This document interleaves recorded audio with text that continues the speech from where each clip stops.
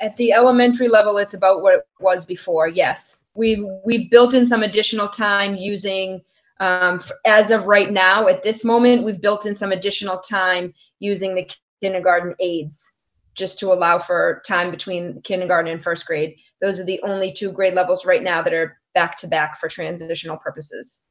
Thank you.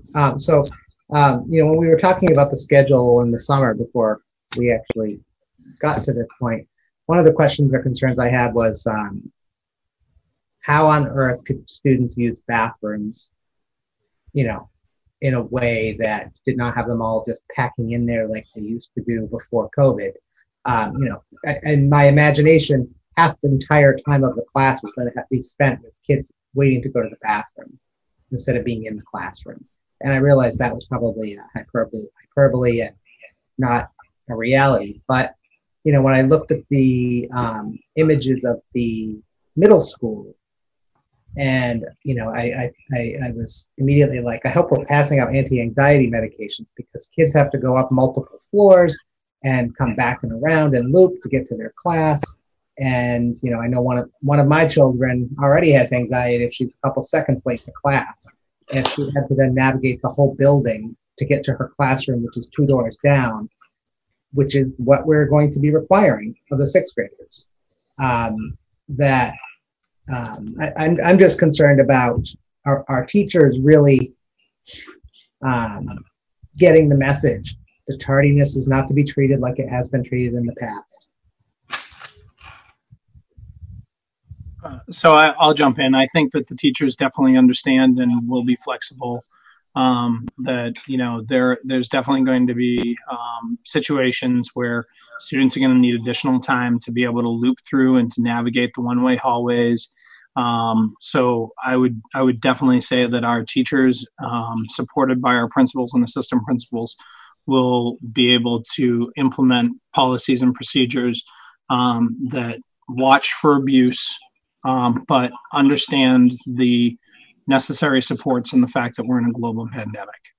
Thank you. And my follow-up question to that is, I actually don't feel like the teachers would be a problem unless there's pressure for them to catch up all the academic time that was lost in the spring.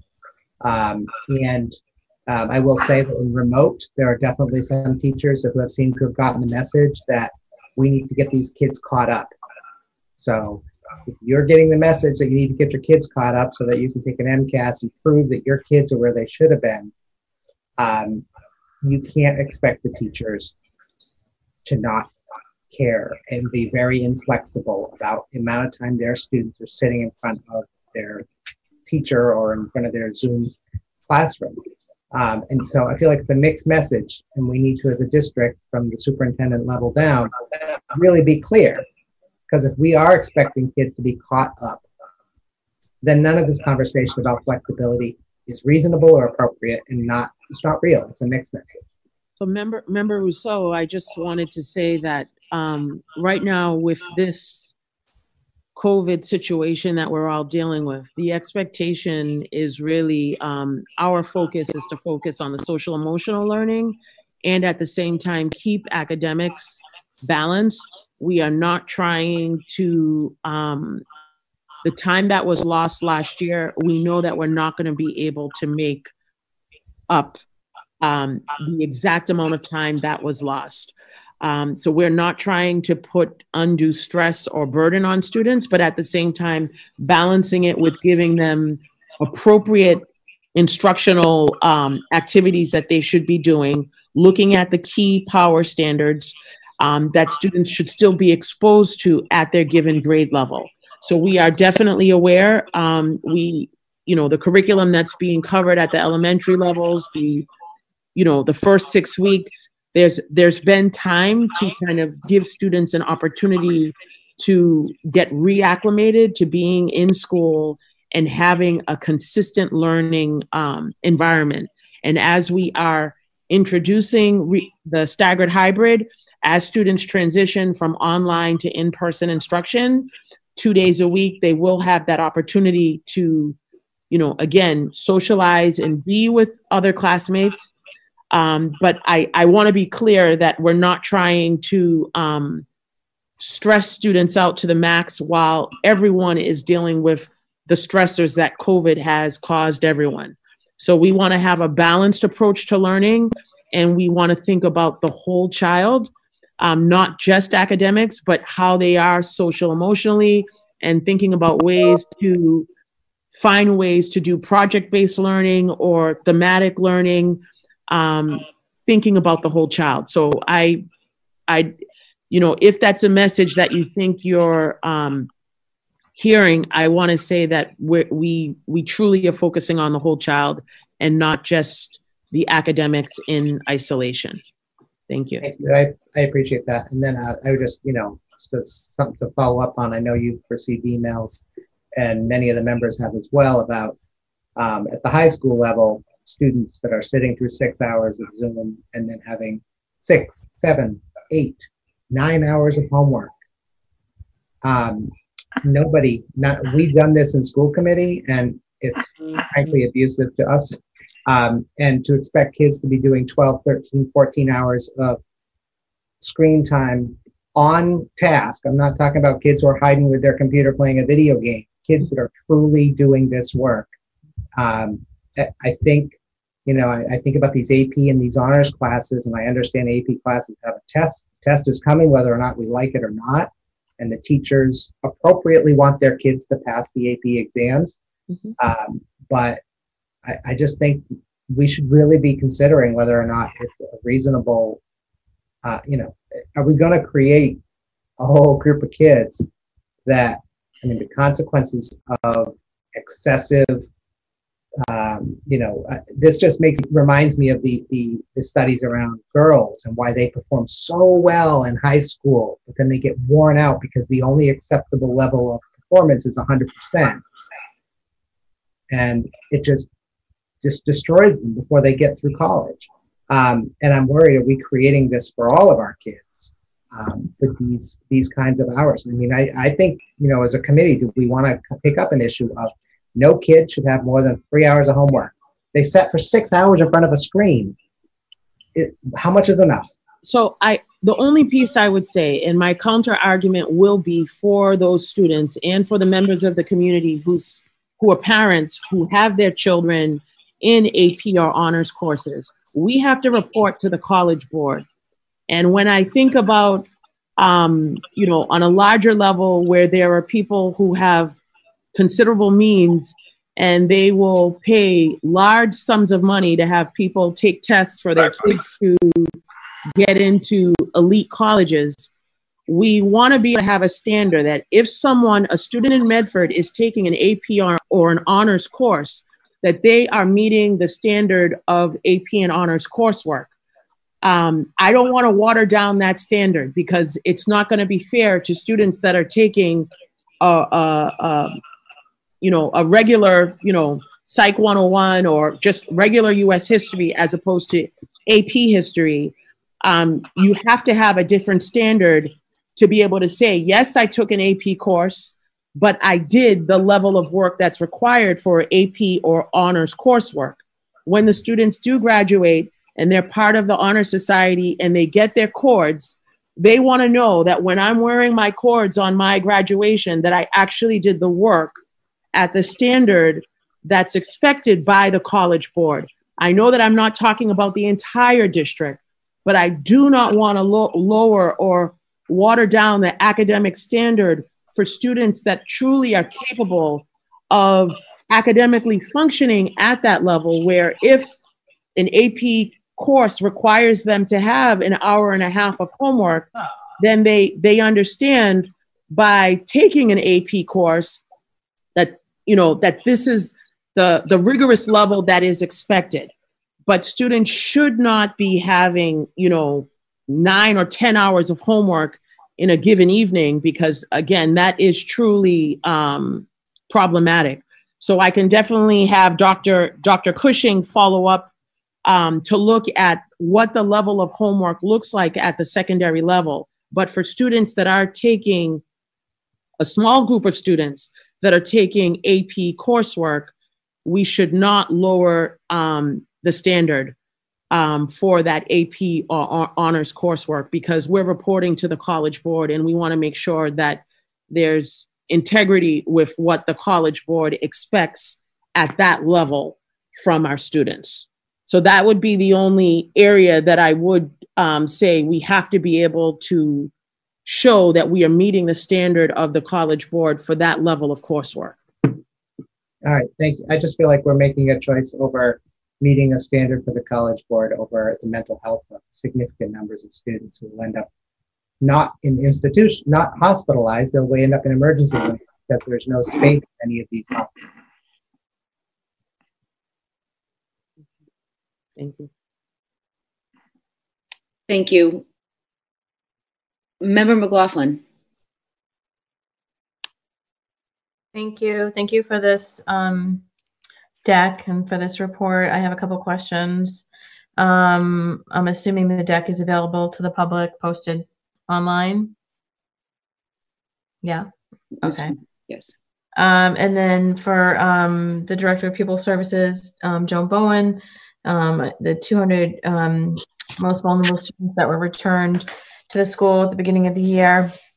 I understand that Mary Ann was talking earlier about the 2 weeks of red zone before remote, and I know that that's nuanced as well, but I also just, I'm under the impression that DESE has given guidance regarding the red zone as it relates to our most vulnerable students. Is that accurate, Ms. Bowen? That's correct, yes. Can you share that with us?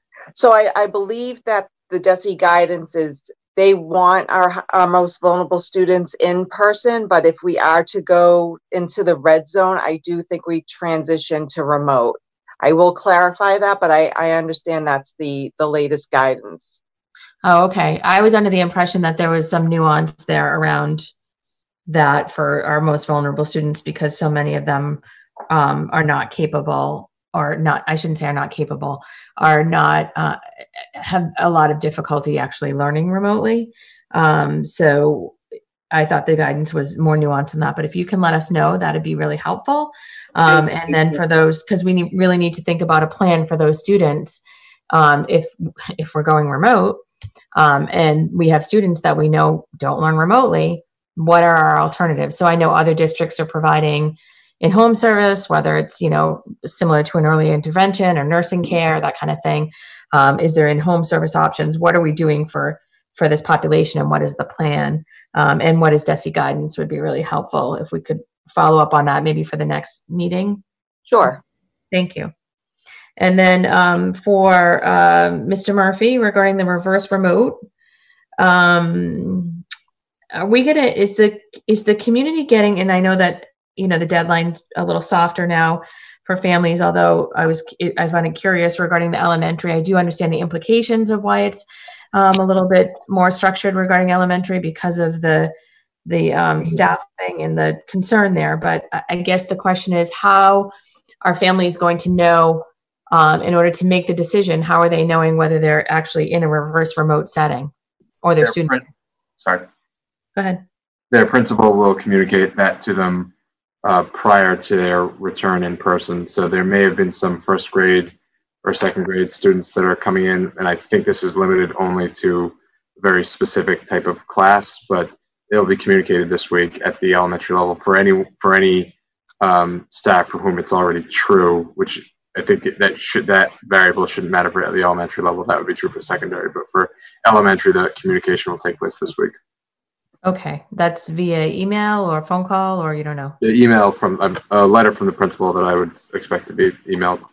Thank you. That will be helpful. And then I know that we had voted on the last meeting that anyone that's currently receiving that is getting notification that they have their reverse remote. Is that accurate? I'm sorry. So anyone that is actually, so for that, we've only had the most vulnerable cohort in now, Right.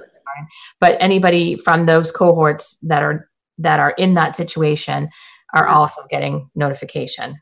Currently. Yes. If they're receiving a remote or reverse remote, they should all receive the same letter, or it's a template, but a similar letter. Okay, thank you. And then we haven't discussed at all in this presentation our high school students, and I'm specifically speaking to the high school seniors right now. I know that there was initially in the first hybrid staggered, they were coming back on the 19th.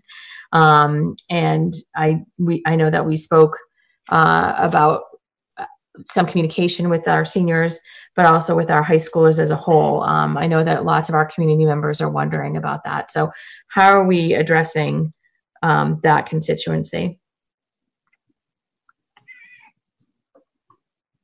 I think that we're going to plan a senior specific communication just to check in with that class, and something that we'll be working on in the coming days.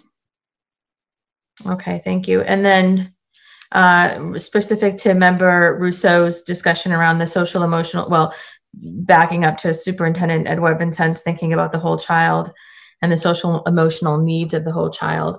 Again, that's, I'm thinking of our high schoolers, but also with our AP, our students. I am the parent of a recent graduate AP student, and I know the work that has gone into those courses and those boards.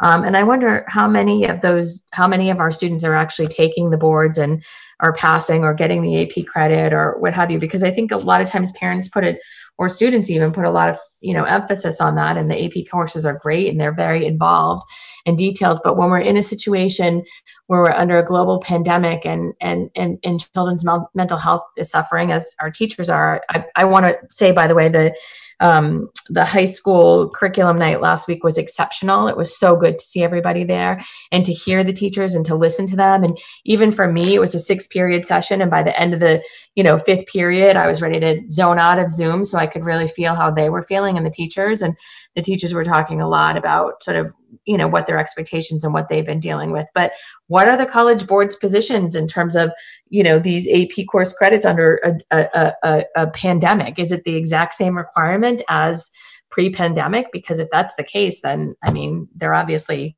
not considering. And I guess how many students are actually taking these? And is it, are the boards, because some students take AP courses and don't take the boards because they don't necessarily want the credit or don't want to take the testing. Or even in some instances, it's nice to have the credit, but then, I know I have a couple of friends that are college admissions officers who say, it can be tricky too, because kids can take a couple of AP courses and find that they finished all their credits before their friends did. And now they're not in this semester enrolled, with their peers. So it's a little tricky. So it's more nuanced. And I guess I'm wondering, how is the College Board addressing the nuance here? Or do we even know, are they? So I would invite Stacy Shulman, if the mayor is willing, if she wants to jump in, but I can also say, and maybe at a later date we can say something, but I can also say that, the College Board, the way the AP exam works is not generally speaking, you have to receive what's known as a qualifying score. And so that's a 3 or 4 or 5 on the end of your exam. And simply because a school like Medford High School or Melrose High School or St. John's Prep or wherever assigns AP credit on a student's transcript, unless you have that corresponding qualifying score, you don't get the college credit. And so it's really good for admissions counselors to see advanced placement, because what it shows that you're stepping up and you're really accepting this challenge. And so what an advanced placement course is over the course of a year at high school, it replicates a semester college course. So the vast majority of our students who are planning to go to college should accept the challenge of taking at least one advanced placement course. Now, during this pandemic, I have not heard, and I'll defer to Stacy on this, I have not heard that the College Board is changing their requirements on this.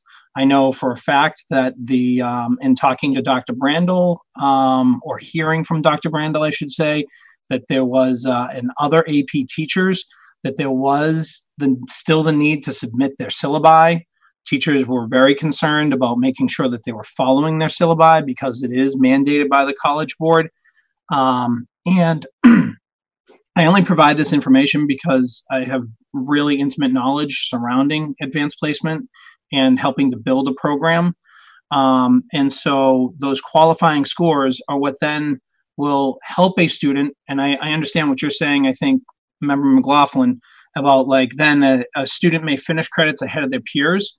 Well, that can translate into literally tens of thousands of dollars of not paying college tuition. So taking these courses, getting a qualifying score, can lead to reduced financial loans, aid, all of those types of things that can provide substantial benefit to a student as they enter life following college. So I know that that's a really global perspective on advanced placement and kind of where we are right helpful, now. But I think it's under a pandemic, Dr. Christian, it's a whole other ball game. And that's what I'm saying is there any way that anyone is considering these children in a pandemic scenario? And so the College Board is as it was once described to me by the Massachusetts Math and Science Initiative, the College Board and another program called International Baccalaureate, which Medford does not use, but they are the gold standard. And across the country, when a student takes an advanced placement course, that syllabus has been approved, much like every other single high school core AP course, and then that test is that test. Every single kid takes the same test. And so then it is measured against the standards, and then students are awarded a 3, a 4, or a 5, a 1 through 5, but the qualifying score where you really get like that benefit, not you get the tremendous benefit from taking the course, but then the added benefit of potentially like not having to pay for college courses that, I mean, can be exceptionally expensive now. I think last time I checked, when I was last in school a few years ago, it was almost $1,300 per credit at Boston College. So when you can think about that type of a financial burden that could be lifted off of students, I understand where you're coming from, Member McLaughlin, and where people's concerns are about the fact that it's a pandemic and the fact that this is this situation. And the other thing is that advanced placement courses are a choice for students. But I applaud all of them for making that choice. And I applaud them all for stepping up to this challenge, especially in this time, because they are extraordinarily rigorous and extraordinarily challenging courses, and they definitely should be applauded for that. But I do not know of the College Board lifting any of the rigorous standards that have set forth. But I know that Stacy Schulman is on the call, and I defer to her if she wants to add any further context. Yes, please. Ms. Schulman, are you able to? Okay. Hi, good evening. Just to echo what Dr. Cushing said, the advanced placement courses, the AP courses, are determined by the College Board. So our teachers, as always, are on it. They submitted their syllabi earlier before school began, and their courses were approved by the College Board. There is unfortunately no flexibility around the rigor, as they're adhering to the advanced placement exams. That is sort of the end goal in order to allow them to potentially receive college credit for these classes. Now, it is not a requirement to take the exam. So some students choose to take the course and have that course shown on their transcripts in order to have an additional sort of check mark for colleges to say, you know, I was able to take this AP course and I received X amount of grade in it. You can see that I can, you know, follow along with the rigor of a course of this nature. We have about 120 to 140, forgive me, I don't have the number off the top of my head, students enrolled in AP courses right now. They will be required to sign up for the exam before the beginning of November. We'll submit for that. And then as far as right now, I checked in with the College Board last week, and their plan is to have the paper exam in class as every other year. They noted that they'll be willing to have some flexibility, as they did this year with remote exams due to the pandemic. But for right now, there is seemingly no flexibility, and we are required to follow what their guidance is, which I understand is very frustrating. Thank you. Thank you, Ms. Schulman. Member Rousseau. Thank you. Ms. Schulman, I have a question for you in your role. How are we monitoring the mental health of our students? I am incredibly concerned. I mean, I already know of one student that is no longer available to us for psychiatric reasons, and I am, you know, our pediatric psychiatric capacity in the healthcare system is pathetic, is an understatement. Wait times before the COVID were terrible. I'm sure the wait times are unbearably long now. So I guess I just think it's an important conversation to have with the public, with parents that still think they're going to get their kid through the pandemic like nothing happened. Parents need to come to Jesus moment and just admit that that's not one of our options.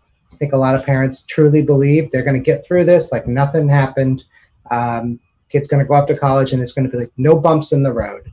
And I think that there are a lot of parents who are still behaving that way and thinking that. And somebody needs to tell them that's not one of their choices. None of these kids are getting through this without some bumps and bruises. And so I think figuring out how to make sure people are making choices so that they don't make their kids, and that we aren't making choices as a committee and as a district that put kids at incredible risk.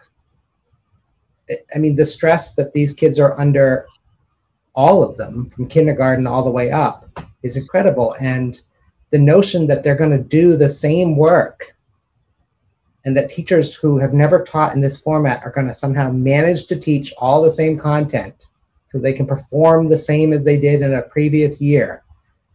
To me, it's an absurd notion, and we're just rolling along like it's going to happen anyways. And I just think that, not talking about the fact that to hell with the College Board, and, to hell with saving a few $1,000s on a college credit, because how many kids are going to end up, worst case scenario, not with us anymore, or dropping out because of the stress, or all the other psychiatric possibilities that seem like are very likely.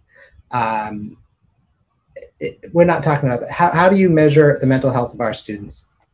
Sure. So if I may, I think you're presenting, Ms. Schulman, on the 26th of October for the committee. And I know a lot of parents do have interest in social emotional well-being of our students. It's not on the agenda. So I don't know if I want to make sure we're not violating open meeting law, because that's the topic that many are concerned about. So I want to just stay on track with elementary, secondary, and special ed programming and challenges amid reopening K through 12.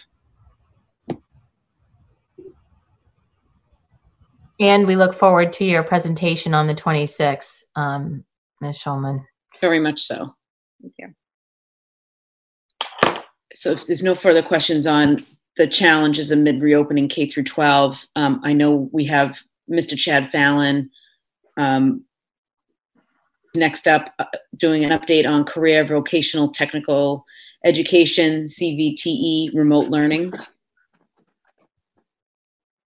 Hi, good evening. My sound coming through okay? Fantastic.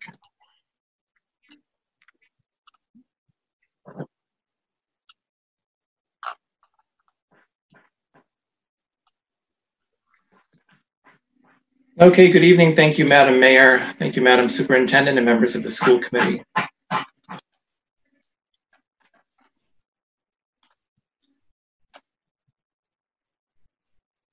Good evening. So I just want to start by thanking the administrative team that I'm lucky enough to be part of. We have a group of administrators that have been working very hard over the past months, and I just wanted to give a shout out to them, and that includes everybody at the high school that I have the pleasure to work with, because it has been challenging, and I just want to make sure that they get some credit because we have a pretty awesome team. And also I just want to make a statement about career and technical education in a remote environment. We fully understand that career and tech ed doesn't align well with remote instruction, and we're constantly making adjustments. We are making connections, we're keeping our students engaged. Our team has maintained connections with students in a way that's very similar to when we're in person. We are a family unit of sorts, and we continue to engage our students in a way that has them showing up every day. The relationship between the CTE teachers and the students, due to the long block of instruction that we have, does allow time for theory-based discussions and collaborative inquiry. And our teachers are doing the best they can in a very difficult situation. So I just wanted to give a shout out to our teachers, because I am very lucky to work with such a great group of people. An update to provide you. So what you'll see in this presentation, which is about 10 minutes long, and I'll go through it as quickly as I can. I am working on securing some partnerships for offsite learning. In the event that we can't get certain systems up and running within the next few weeks, we are looking at alternative sites. I'm not ready to mention that yet, because I am working with one company that I met with today, but essentially we're looking within the Medford area, maybe as far as Malden, to secure some space that perhaps I can rent for some offsite learning. We're also working with Habitat for Humanity. As of today, that was the latest development, that there might be a project in Andover that my electricians could be part of. We're working with the DPW in Medford to see if there's any opportunities that would be appropriate for our construction and craft laborers program. The problem is local unions and businesses are not keen on having students observe the job site due to COVID-19. So unfortunately, we are not having much luck with that. I do want to provide some general updates. So there definitely is, you know, when we think about our kids not being in school, I do want to speak to a few of the benefits in our case, because we have been able to get through a lot of renovations in my building alone. And I just wanted to update you all with that. So where the students have not been in the space, it has allowed me the time to have crews in there working, and we have been working pretty much every day. In cosmetology, the construction continues in the new salon. I have electricians in there this week getting ready for the next phase of lighting. Metal fabrication, I just had it completely painted with a partnership with the local painters union. They've helped us before with the bistro, and they were into paint for the last 2 weeks. They'll be coming back next week to work in the automotive tech shop. In programming and web design, we completely renovated the space. We put down new carpet, brand new workstations, and painted. We have a new construction technology lab, which is going to be utilized by carpentry and construction craft laborers. That was the former programming and web space. And like I mentioned, auto technology will be painted next week. Business marketing, we also installed new workstations for that program. Continued partnerships include our relationship with the Furniture Trust, which is a nonprofit agency where we're able to get workstations and furniture for our school at virtually no cost, and we pay for shipping and delivery only. Brief update on enrollment. So we have 107 grade 12 students, 135 grade 11, 158 grade 10 students, and we have 196 students that are currently in our CTE exploratory program. So as you can see from even the day that I started 3 years ago, the number is rising. We have about 596 students right now that are pursuing a CTE pathway. It's important to mention that of our 15 programs, 8 of our programs are currently on wait list, and that includes automotive technology, business marketing, carpentry, construction and craft laborers, cosmetology, electrical, health assisting, and metal fabrication. These programs are on a wait list. Students are aware of that, and if a space becomes available, they are granted access based on the wait list. So just to give you an idea, an overview of our remote schedule, the grade 9 CTE Exploratory is entering its 4th rotation. They'll go through every program while we're on a remote schedule. And once we return to an in-person model, we'll allow time for students to rotate through some hands-on time as well. Our related theory classes are offered for grades 11 and 12 on the alternating week programs. That's the week on, week off. And we have 11 programs that fall under that. And then for our grade 11 and 12 fixed programs, when we say fixed, we used to call it hybrid, but that's gotten a little bit too confusing with today's language. So we have 4 programs that are offered every day, periods 4, 5, and 6. And those students are offered the related theory period 4. Grade 10, for all programs, the related and theory is embedded in their instruction, and they meet on periods 5 and 6 each day. The structure of our remote CTE programs is that our instructors begin every day with a synchronous lesson to frame the day. The instructors are available for students throughout the day as they need assistance. and throughout the course of the task at hand. We designed our schedule so that it allows for both synchronous and asynchronous learning. And I just want to mention that working with the Department of Elementary and Secondary Education, in specific, their College and Career Technical Office, there is going to be, significant leniency in the hours that students are required to obtain over their 4 years. So right now, it's a standard requirement of 900 total hours, and that's going to be reduced significantly due to COVID. But it's worth mentioning that the Board of Cosmetology, so we have 2 licensing programs within our school. The Board of Cosmetology has approved remote learning hours, and the Electrical Board has also approved remote learning hours.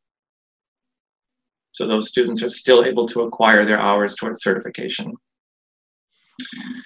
As we start thinking about an in-person return, we do have some challenges, and I've shared these with the senior leadership team, and it's nothing that they're not aware of either. We have some barriers that we need to work with. Building safety is our utmost concern, and the HVAC systems are being addressed as we speak. Unfortunately, our programs cannot be relocated. We don't have the ability to really work much outside of the space that we have designated for the programs.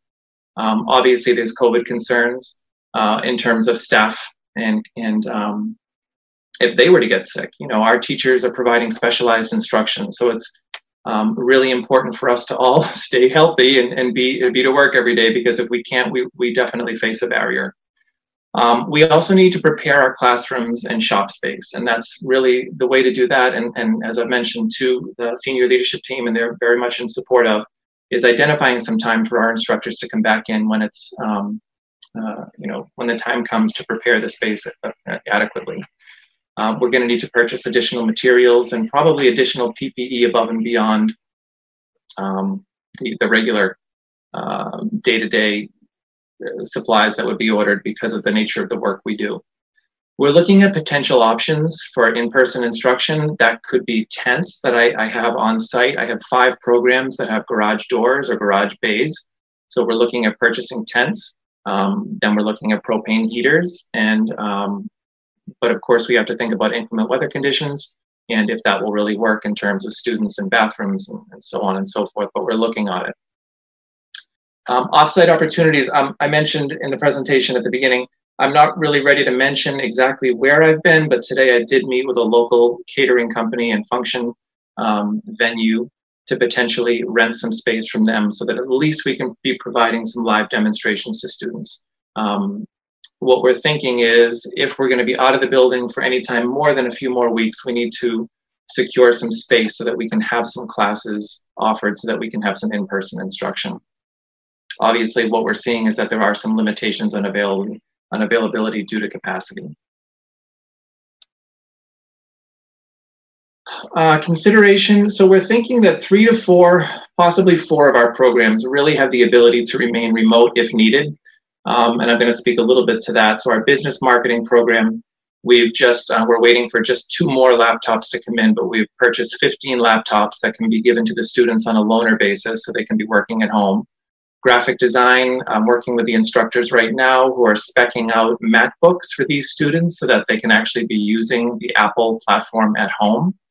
Media technology and programming and web design. So these are 4 programs that I've identified that if we need to stay remote for a longer period of time, these programs lend themselves a little bit better to that. And then we'll be looking at the student cohorts to address capacity if need be, and we can work with that if we need to look at the groups. So I think it's important to really end this presentation by giving a shout out to the different programs. And what I want to mention is that the teachers were really excited when I said, can you send me a few things that have been working really well? I think it's important to share the excitement from our instructional team and to really highlight the creative and innovative ways that our teachers are meeting the needs of our students. So look at this. So in metal fabrication and welding, when I found out that the painters were going to be able to come in and do some work for us because the space was empty, we had the 1st and 3rd year apprentices come in and they basically transformed the space.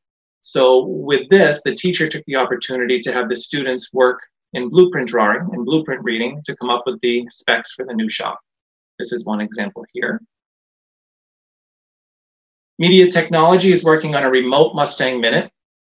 Construction and craft laborers has been in collaboration with carpentry and electrical, and they've been together providing OSHA presentations to the students, with each teacher teaching different units. So what you're going to hear a lot of things that I say tonight is about collaboration. The carpentry report students have been showing up. We also have a compliance mentoring group, and this is with, we've been doing this for a year now, where we have a nonprofit company that actually works with our students to take them out to live job sites. And we have 5 or 6 students that are involved in that this year. Cosmetology, they've been in collaboration with Health Assisting. They do this every year, and no stopping them this year either. It's an annual event for breast cancer awareness.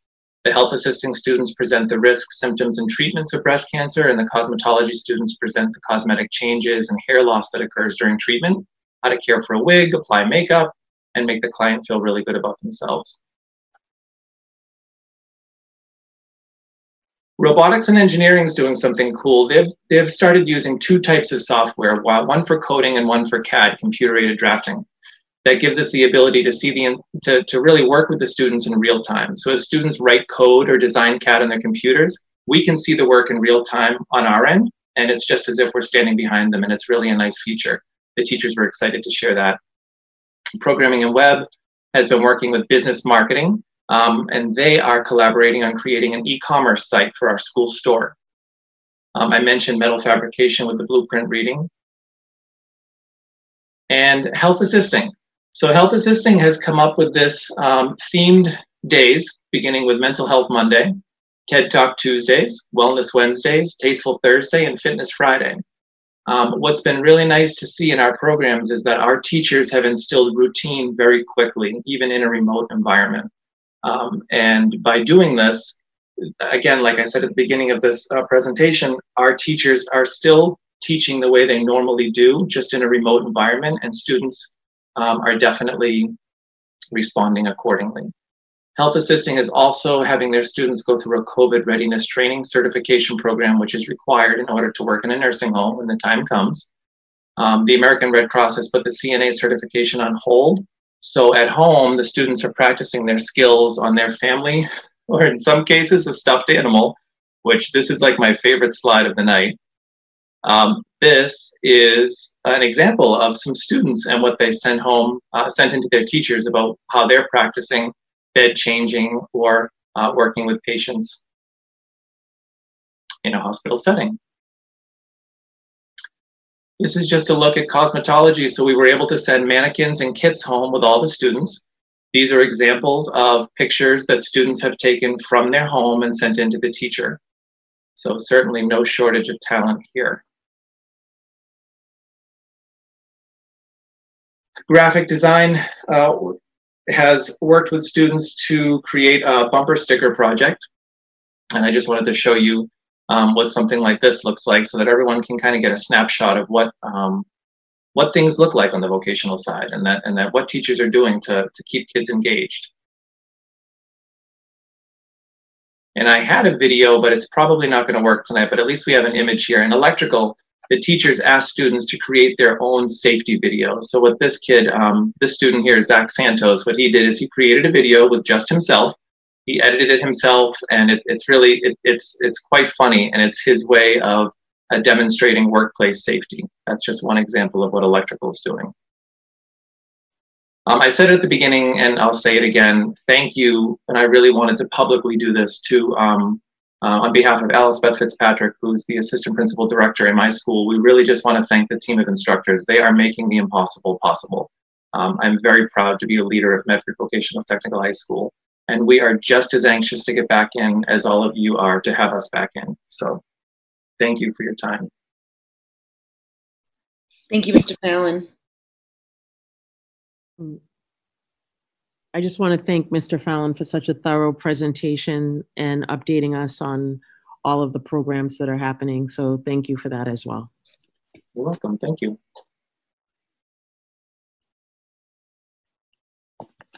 Mayor? Oh, yes, Member Vanderkloot. I just want to thank Mr. Fallon as well. Chad, we're not asking you any questions because you covered things so thoroughly. So thank you very much. That was great. Mayor, I actually have some questions. Member Kretz, then Member McLaughlin. Thank you. I just want to thank you, Mr. Fallon. That was a great presentation. I really enjoyed the pictures and just hearing about everything that's going on in the classrooms. It was really informative. Thank you very much. Thank you, Kathy. Member McLaughlin. Thank you. Thank you, Mr. Fallon. Great presentation. I wanted to ask if you would send the video from the electrical student to the school committee, please, because we would like to see it. And I'm sure they put a lot of work into it. It'd be nice to see. I'd love to. Thank you. I appreciate that. I also appreciate the thinking outside of the box with the garage bays and the tents and the propane and outside vendors and rentals and just sort of all of that. I think that's really important. And I know that I had there were some community members that have reached out to you directly about opportunities in the community and wanted to be able to participate. We have a lot of advocates in the community for the vocational school, a lot of graduates who are very proud graduates, but also people who are working in the trades and appreciate all that the Voc has to offer. It's a great program. So I am hoping that we will continue to foster those community relationships and people who want to sort of help out in any way they can. And then when you said the additional PPE, can you tell me a little bit more about that? So for cosmetology and health assisting and perhaps culinary arts, we're going to purchase face shields. So it's an additional layer.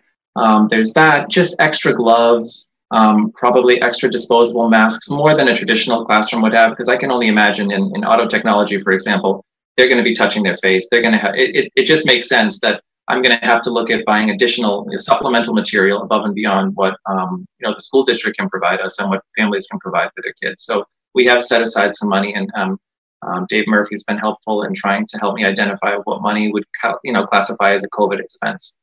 Even so much as the MacBooks that I'm buying and perhaps the tent purchase that I need to make. The senior leadership team has been really responsive in terms of before I buy anything and use money from my budget. They're looking to see what would be expendable through the COVID CARES Act. That's good. I'm glad to hear that. Thank you. And then a community member was mentioning, and I think the school administration, central administration, and everyone else, especially Dave Murphy, I'm sure, can really appreciate the need for HVAC. So I'm hoping that, that's something, it would have been so wonderful had we had, HVAC in our vocational school. And this would have been a real opportunity and a way to sort of flip the script a little bit for our students to learn in real time. So just a plug in there for HVAC for the vocational school moving forward. Yeah, I hear you. A lot of work available. Thank you. Member Graham? I just wanted to say thank you. I think it's really easy to come to these meetings and feel like there's only things sort of going wrong across the district. And I think it's also really hard at times for people to be able to envision like what it looks like and just how we're dealing with what is really totally unprecedented. We haven't asked education to change really ever like this, and now we're doing it like rapid fire, and it's really, there's so many things that we can't do, we can't change, we can't. But I think your presentation was such a nice reminder of what we are doing, what we can do, and creativity and thinking out of the box and not thinking about things in sort of a global we can't way allows you to sort of make forward progress in small ways, which is like, we're not going to win this by hitting a home run. Like, we're going to get on first base and then move to second base. Like we can't do this all in one fell swoop. We have to do it in a real ground game kind of way. And I'm terrible at sports analogies, but that was as good as I could do. But I will say that your presentation really was powerful because it told us about what you are doing, what you're thinking about, and a way that you're dealing with sort of the nuances of your programs, which I think is really powerful. I've also heard from families that like, gee, it's going a lot better than did. And gee, my kid is doing great in their program. So good work. Thank you to all the teachers. one thing to transform classroom learning to a virtual environment. It's quite another to translate electrical and fab and automotive and even cosmetology to this venue. So you guys are rocking it. Thank you. Thank you. I appreciate that. This instructional team supports me and I support them, and it's a great thing we have going. There's been a lot of teachers in and out of the building for months now working on their space. It's been really pretty powerful to watch. I'm lucky. Thank you. Wonderful. Thank you. Thank you. Member Russo? Thank you. I don't want to belabor the points of others, but it was a great presentation. But I also want to say that the 9th grade rotation, I have a 9th grader, and it seems to be going well. And you know, before we got to the beginning of school, it was one of those things where I was just like, how on earth can this even work? And it's nice that that hasn't been a challenge. I'm sure it's been a challenge for you all, but it has not been a challenge on our end. And that is, I see Lou there saying it's been a little challenge, but it's my son's been participating, and I'm very thrilled that that it's working. So thank you. Oh, great to hear. Thank you. Appreciate that. Thank you very much. If there's no further questions, we're going to move on to number 8, old business. Motion to approve suspension policy. Mayor? Member Rousseau? Yes, I have 3. Do we want to read the resolution since it is edited, since the last time it was read into the record? And then I have 3 emails to our account as well about it. I can read it if you would prefer. It's late. Either way. Yeah, I have it before me, so either way. Okay, I'll let you read it then. Thank you. Resolution on disciplinary practice of suspension, whereas Mayor Longo-Kern and the Medford City Council have declared racism a public health emergency, where Black, Latinx, and disabled students are disproportionately suspended across the nation, whereas suspensions harm students that are not suspended, whereas dropout rates are higher among students that are suspended, whereas out-of-school suspensions increase the likelihood of juvenile arrest, whereas suspended students are more likely to repeat a grade level, whereas students that are suspended are not being educated, whereas school attendance is a critical requirement to receive an education, whereas receiving an education is critical to academic and professional achievement, whereas student achievement is the highest goal of all school committees. Now, therefore, be it resolved, the Medford Public Schools, number 1, ends the use of out-of-school suspensions effective the first day of the school year 2021, except as permitted by law. 2, provides for the continuation of a learning environment for every in-school suspension. And 3, ensures that in-school suspensions will not occur in isolation without instruction or rehabilitative counseling. 4, selects alternative tools for use in discipline, such as restorative justice, wherever possible. 5, will complete a comprehensive program review of disciplinary practices across the district, including but not limited to system-wide disciplinary measures, reporting to the school committee, as well as establishing a staff feedback process. 6, seeks to incorporate any funding requirements to ensure the implementation of the selected alternative with fidelity in the next budget cycle. And 7, establishes an annual reporting process that includes but is not limited to system-wide disciplinary measures, reporting to the school committee, as well as establishing staff feedback process. Member Kratz?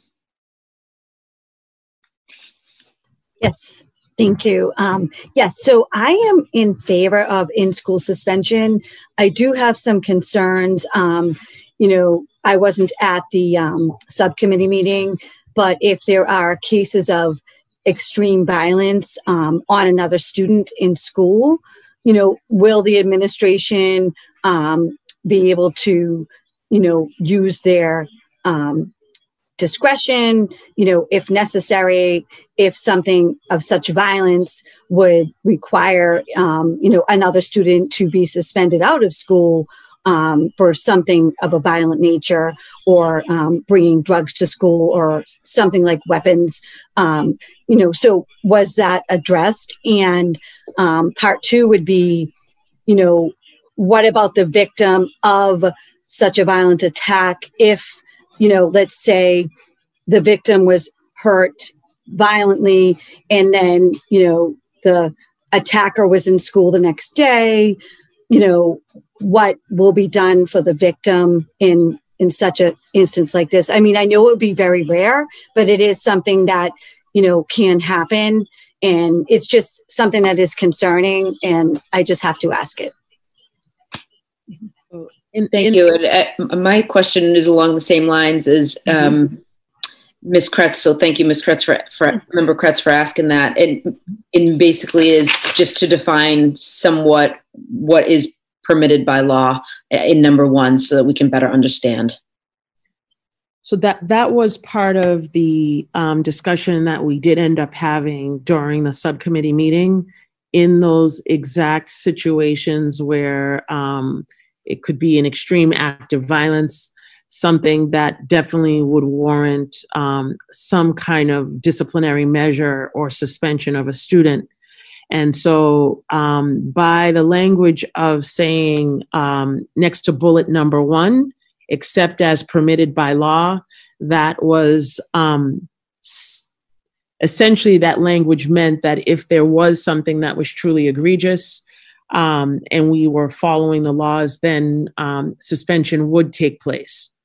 So I feel, and, I felt the spirit of what Member Rousseau presented to the committee was that we would not be suspending students in a willy-nilly fashion, but to really be thoughtful about the disciplinary measures that we're putting in place, progressive discipline, and really paying closer attention to the students, looking at our data, and the students that are being disciplined or recommended for suspension. And so all of those things we definitely are in agreement and want to do. But in situations where it is, there is extreme violence and discipline must be meted out, then we will. But it will only be used in those truly extenuating circumstances, and for less egregious offenses, we would look at progressive discipline or other ways to address inappropriate behaviors.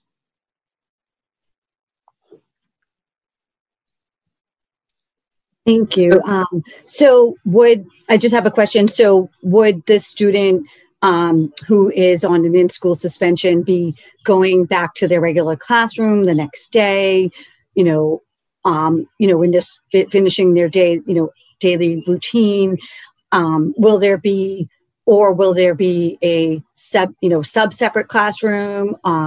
Or is there going to be something after school, or like some sort of a weekend, seminar that they'll have to take take a course on?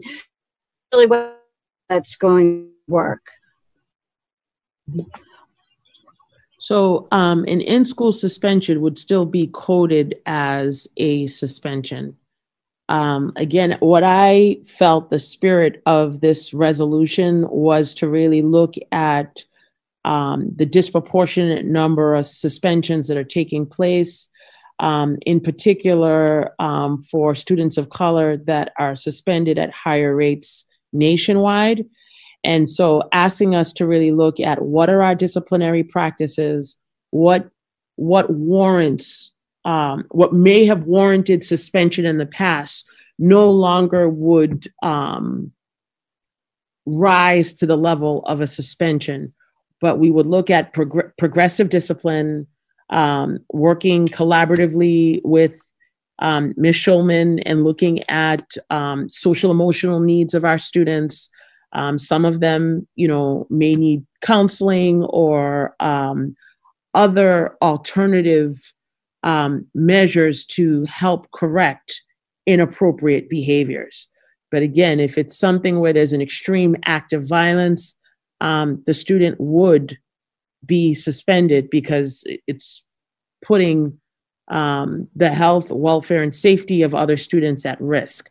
So I don't want people to think that, anyone could come to school and do something that was truly egregious, and there would be no consequence. So we want to look at our practices, which we are going to continue to do. We're going to look at progressive discipline, and we are going to reserve using suspension as a first, as the first, taking the highest level and really of discipline, and saying suspension is the first thing that's going to happen, and really look carefully to say what warrants rising to the level of exclusion.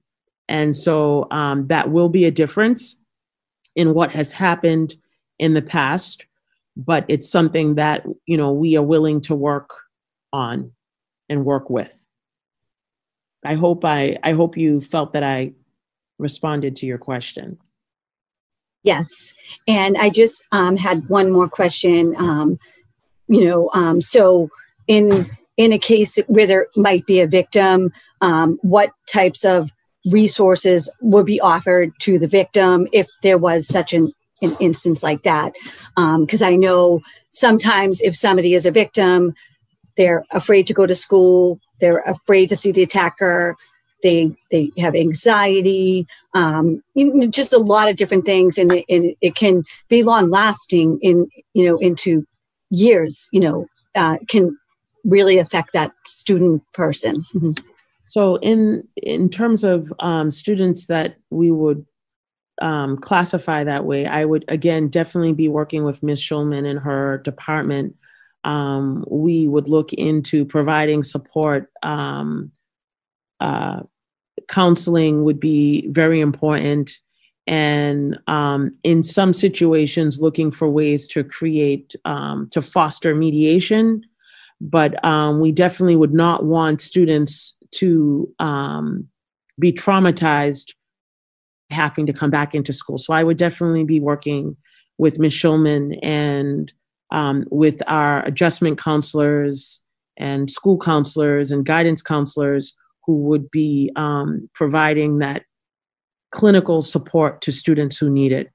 So we would definitely not want to only focus on the student that is committing the offense. We want to focus on, again, the students that also equally focus on the students that were involved in the offense as well, if they would, be classified as the victim. So to follow up on that, and then Member Graham, we don't have a plan in place, but you feel comfortable that we will have one before September 2021. Yes, that's something that we are definitely going to be working on. We knew that this it went to the subcommittee, so we were aware, working with administration and working with Ms. Schulman on what next steps will be in that area. So working with all of the school leaders, principals, assistant principals, all of those who are meeting out or overseeing and looking at discipline as a district. So that is something that we are it is not fully outlined right now in October, but that is on our radar to address it and address it completely so that we would be prepared for next school year. So we have this school year to look at our practices, make the necessary shifts that need to happen in order to be able to launch for September of the following year. Okay, I have more comments, but Member Graham, let you go first. Okay, so I have several comments. One, I think if you didn't have an opportunity to participate in the discussion, I would recommend that meeting. We talked a lot about what are our actual metrics. To the superintendent's point, we know that students are disproportionately suspended across the nation, but we also know that is true here. Our data tells us that is true in Medford. So I think this is a nationwide problem, but it is also a Medford problem, and that is why I think it's so important for us to take action to address it. I would also say that we talked a lot about item number 1, and I think the word permitted is the wrong word. I think the word that should be there is required, because there is no law that doesn't permit you to suspend students. So this sentence as written, and it passed by me in the subcommittee meeting, but this sentence as written basically says we can suspend students for any reason at all, and we're covered. And that isn't the spirit of what we talked about. I will also say that I was reading one of our school handbooks, and basically suspension was dangled as an answer to literally every infraction a student could make on the school, including being late to class. So we have a lot of work to do. And even like, I literally stopped reading the handbook because I just couldn't continue to read about how every last little thing a 7th grade student might do could warrant suspension. So we have a lot of work to do, but I think that word permitted should say required. When we go down to number 5, at Ms. Schulman's request in the subcommittee meeting, we talked a lot about there needing to be a comprehensive program review.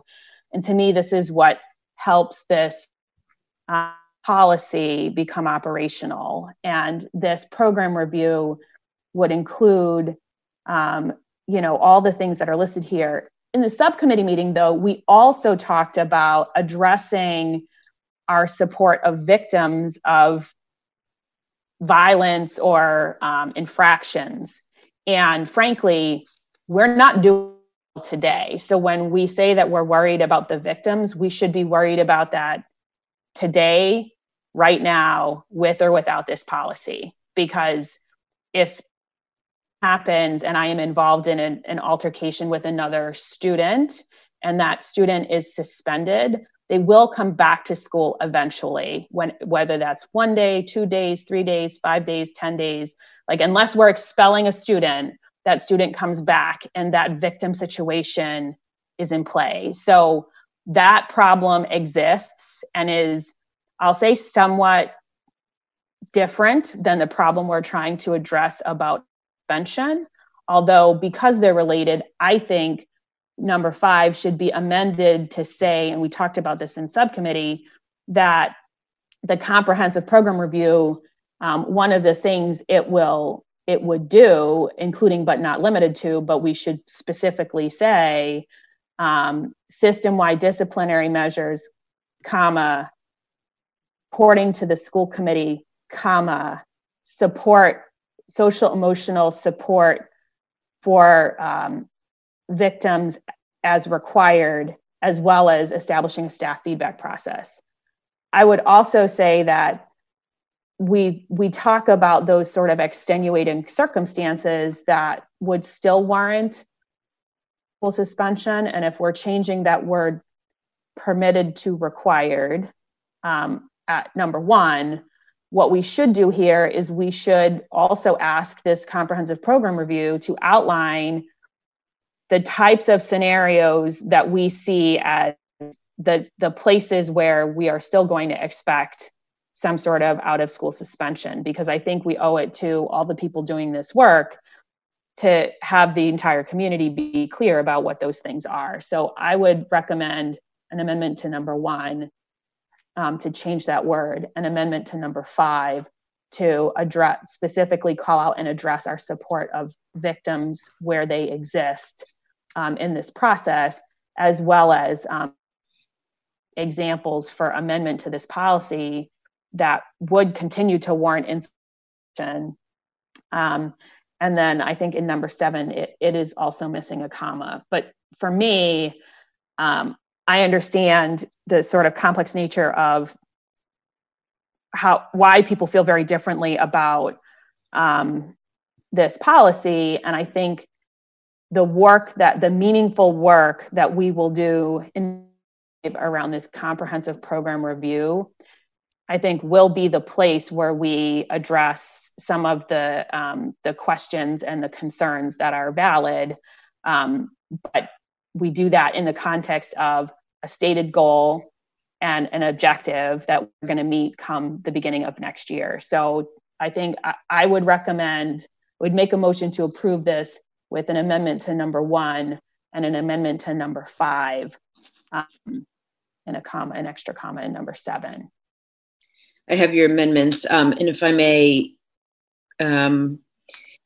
too, I like to make an amendment myself, or just discuss it a little bit more. I feel like number 5 lets us know that there'll be a program review of disciplinary practices across the district, including A, B, and C, plus the amendment.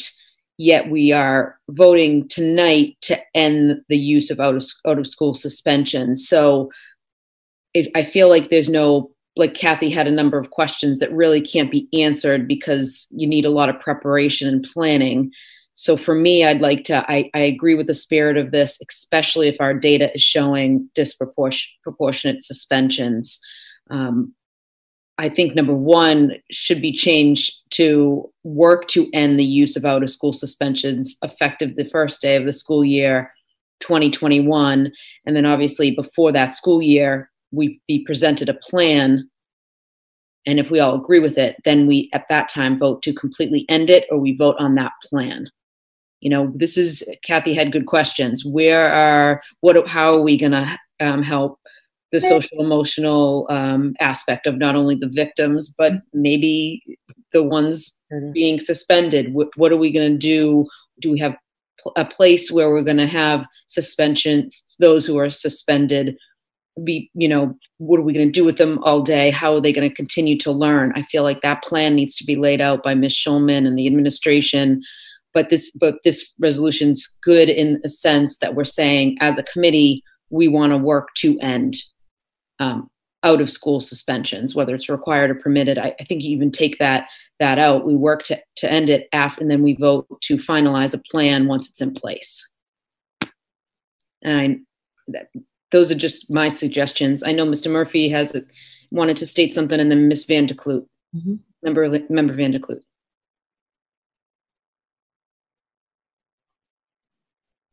Hey, Jim.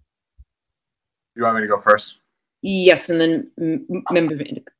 Okay. You had your hand up, I think, and then member Van de Kloot. Sure. Just in response to Ms. Graham's points, I think that the as required language that was amended or it was suggested by the administration and then put into the resolution at the subcommittee level was an attempt to align what is in effect policy language with the statutory language that governs student disciplinary actions in the Commonwealth. And the point that was made at the subcommittee that I think is important in the context of the conversation that was taking place earlier in tonight's meeting, in this conversation, particularly in response to other members' questions, is that if that word were to be changed, and this is rendered moot to the mayor's point, if this is shifts to more aspirational language as to something we're working toward, then this wouldn't take effect. But if we were to just change permitted to required in that language, we would in effect be ending all out-of-school suspensions. There would be no instances in which, according to the school committee policy, in instances of violence or other extreme circumstances where the administration could impose an out-of-school suspension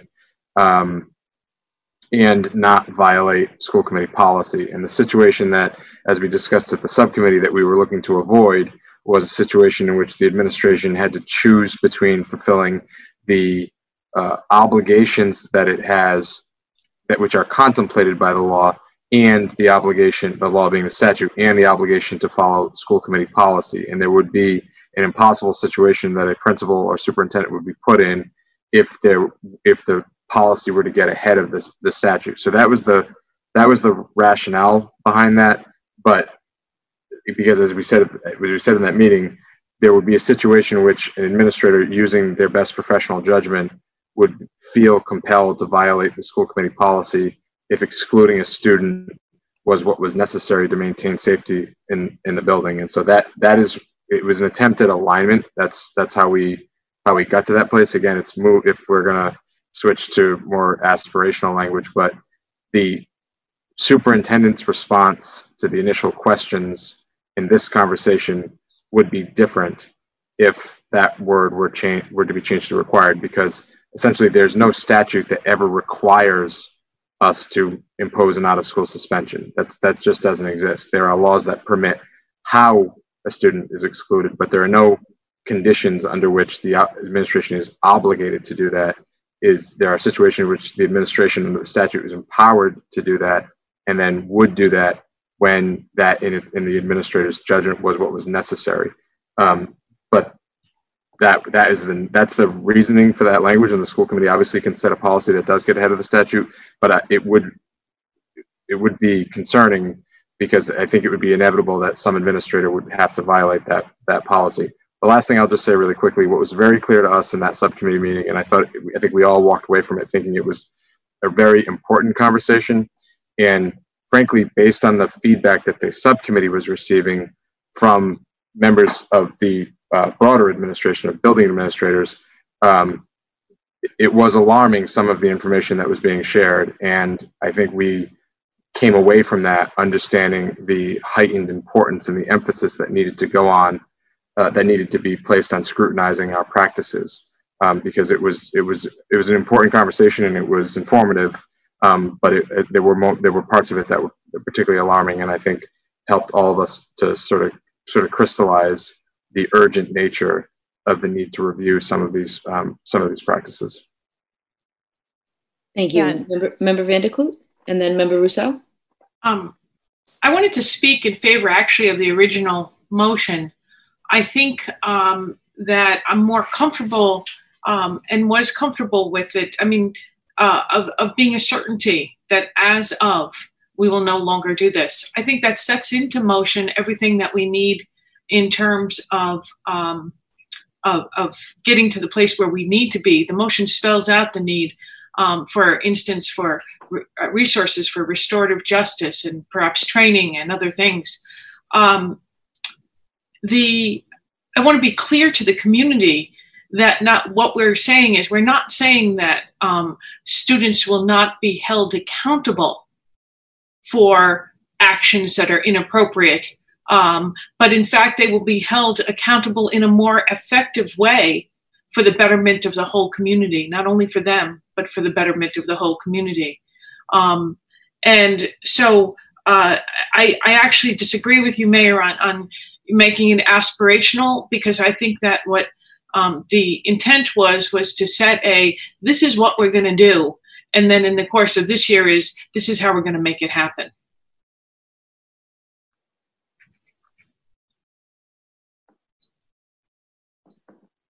Yeah, as far as making it happen, how can we vote to end it until we know how we're going to make that happen? Because I agree with the changes for 99% of the changes and the motion in front of us. I just want to know the plan first. Is each individual principal going to have the authority to decide what is permitted or required by law? Or are we going to have a chain of command where one person probably should review every single potential in-school or out-of-school suspension, so that we are consistent and fair, and we make sure whatever wrongs we've done in the past are corrected? I want to see that before us and get the presentation. I think this means September 2021. So will that be in June or July, where we see a plan laid out and say, yes, now this is a good plan. Let's vote to solidify what we're trying to do and end suspension. I just feel like a plan is essential in this. In my head, and maybe we're quibbling, because in my head, by saying this, you're then that is what we will be doing this year.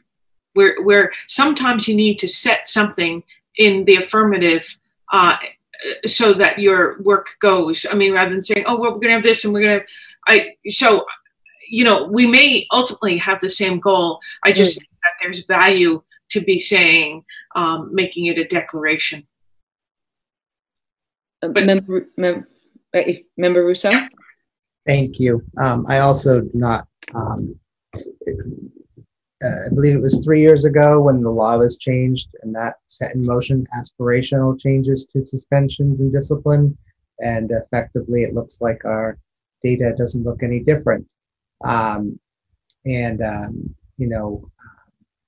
When I think about the difference between aspirational and effectively just telling the superintendent to get it done, I don't mean to talk to her like that, but from a policy perspective, that's what we're supposed to do. We want this done, and what the plan looks like and how she gets it done is her business. That's operational, and I don't want us to.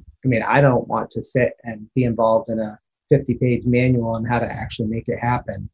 I want her to assign somebody on her staff and all the work that will be required to happen that way. I think about when I think about not getting this done as soon as possible, I think about the fact that there are actual consequences to real people, our students. It's 2020. This work could have been done 50 years ago. It wasn't done. Could have been done 49 years ago. Wasn't done. If not now, then when? And that will be the same conversation next year if we don't just get on with it. As for the issue of the required or permitted, I dislike the word permitted immensely for the same reasons Member Graham does, although I trying to flip it around in my head around which one is actually technically what we mean. And I'm not 100% sure that I think permitted, the whole sentence is screwed up. It's like we want to say what Mr. Murphy said was, only under certain very, very specific situations. And I agree that the law doesn't, we referenced it in the subcommittee that it doesn't specify this offense, this is a suspension. That is not what it says. So required by law would probably not work there. That was added by the administration, and I kind of felt a bit like the school committee can't pass a policy that supersedes the law. But can we be more restrictive? For instance, if the law isn't going to say, if you do this, you get suspended, and it doesn't say that, therefore we could actually be more restrictive and say no suspensions, no matter what. And I don't think we wanted to go there yet. And I think it's important to note that according to the dashboard, which I won't go through all that right now in this meeting, but according to the dashboard, our data is, I think we talk about a lot of scenarios that are imagined. It's sort of what I end up doing a lot in my day job. I imagine all these scenarios that aren't real scenarios. They could potentially happen, but when you look at our data, we don't have this wildly violent student body. We don't have gangs roaming with shotguns and all this stuff that I think we play out as, well, what if that happened? I don't think any policy, first of all, any policy of the school committee, if the superintendent feels she needs to violate it, then she'll just violate it and deal with the consequences. It's not like the policy is, and I'm not suggesting that that's the way that we would want to build a policy. I'm just saying, if somebody's in the building with a gun, a student, and our policy says you can't suspend them, they're still going to call the police. We can't write a policy that would make that not be what happens. So I just think we don't want to get too ahead of ourselves on the language here, because the other thing is it's just a policy. We can come back in 6 months, next July, next September, the school committee will always exist and we can just change it. I think that this it has to be perfect is something I've noticed a lot. I do it. I feel like this committee does it all the time, and I'm guessing all school committees do it. But it doesn't have to be perfect. We can just come back and amend it if we discover we screwed up a piece of wording here or there, or we set something too restrictive or not restrictive enough. it's totally within our purview to just come back and fix it. And the superintendent's, one of her responsibilities is to suggest policy and changes or new policies. That's just totally normal. So I would, I don't know where to go on this permitted versus required part. I certainly agree with including the issues around victims. I wrote it down, but I can't find it in my sticky notes. The problem with permitted is it sounds very much like, we're not going to do this, but you go ahead and do it anyways. That's the way the wording feels. I don't feel that the administration is taking it that way, though. So I guess I could go either way. Okay, so we have, it doesn't sound like there's any disagreement for Member Graham's amendment to number 5, which is to add, after reporting to the school committee, you add a comma, social emotional support for victims. So if we could maybe take a roll call on that, if there's a motion on the floor for that amendment. Member Graham made the motion, I'll second it. Motion by Member Graham, seconded by Member McLaughlin. Roll call. So on the amendment, number 5. Correct. Jenny Graham? Yes. Kathy Kretz? Yes. Melanie McLaughlin? Yes. Mia Mastone? Yes. Paul Rousseau? Yes. Paulette Vanderkloot? Yes. And Mayor? Yes, 7 in the affirmative, 0 in the negative. The motion carries. If I may just add that that the school committee be provided the plan, whether you want to read it or not. I just would like to know what the plan is, whether that's in June or July or August. If we could review that, and somebody can make a motion. I make a motion to make an amendment that the central administration present to the school committee their plan to enact this motion. Let's say, I think we really need to know what it is. So if I said May, would that be acceptable? So if there's discussion about it, there's time.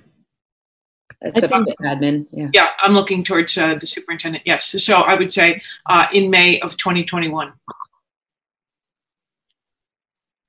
Is there a second? Seconded by Member Graham. Great. Paul. A roll call? Okay. Jenny Graham? I want to say from. Excuse me? Yes. Yes. Kathy Kretz? Yes. Melanie McLaughlin? Yes. Mia Mastone? Yes. Paul Rousseau? Yes. Paulette Vanderkloot? Yes. Mayor? Yes, 7 in the affirmative, 0 in the negative. That amendment passes. So now it seems like the resolution is good the way it stands. We just have concerns about how to word or reword number 1. And so once that's complete, Mr. Murphy. I would just say that the amendment that was suggested by the administration was an attempt to stay consistent, as I said, not just with the statute, but what we heard the committee saying was its intent at the school committee meeting preceding the subcommittee. So, and I haven't heard anything different tonight either. So if it's the committee's intention to limit out of school suspensions to only the most extreme circumstances, which, as I said, based on the conversation we had at the subcommittee, I think a number of us and the senior leadership walked away feeling as though there was an even greater urgency than the one that we walked into the meeting with, that as this is an issue we need to look at and scrutinize very, very closely as a district, both because of the proportionality issues and some of the information that was shared at that subcommittee.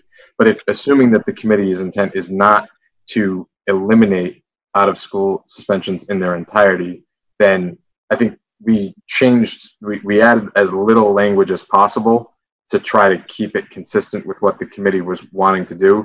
But the way to clarify that further, and I think provided might be the other P word that we could substitute permitted with, and I think what that does is it helps ensure alignment between the policy and the statute, because the statute spells out a number of important procedural requirements that the policy would then heighten. And that's important because an administration that has less fidelity to the statutes and the policy that this one does could veer off from the statutory requirements and not be a sound basis for a school committee to hold that administration accountable.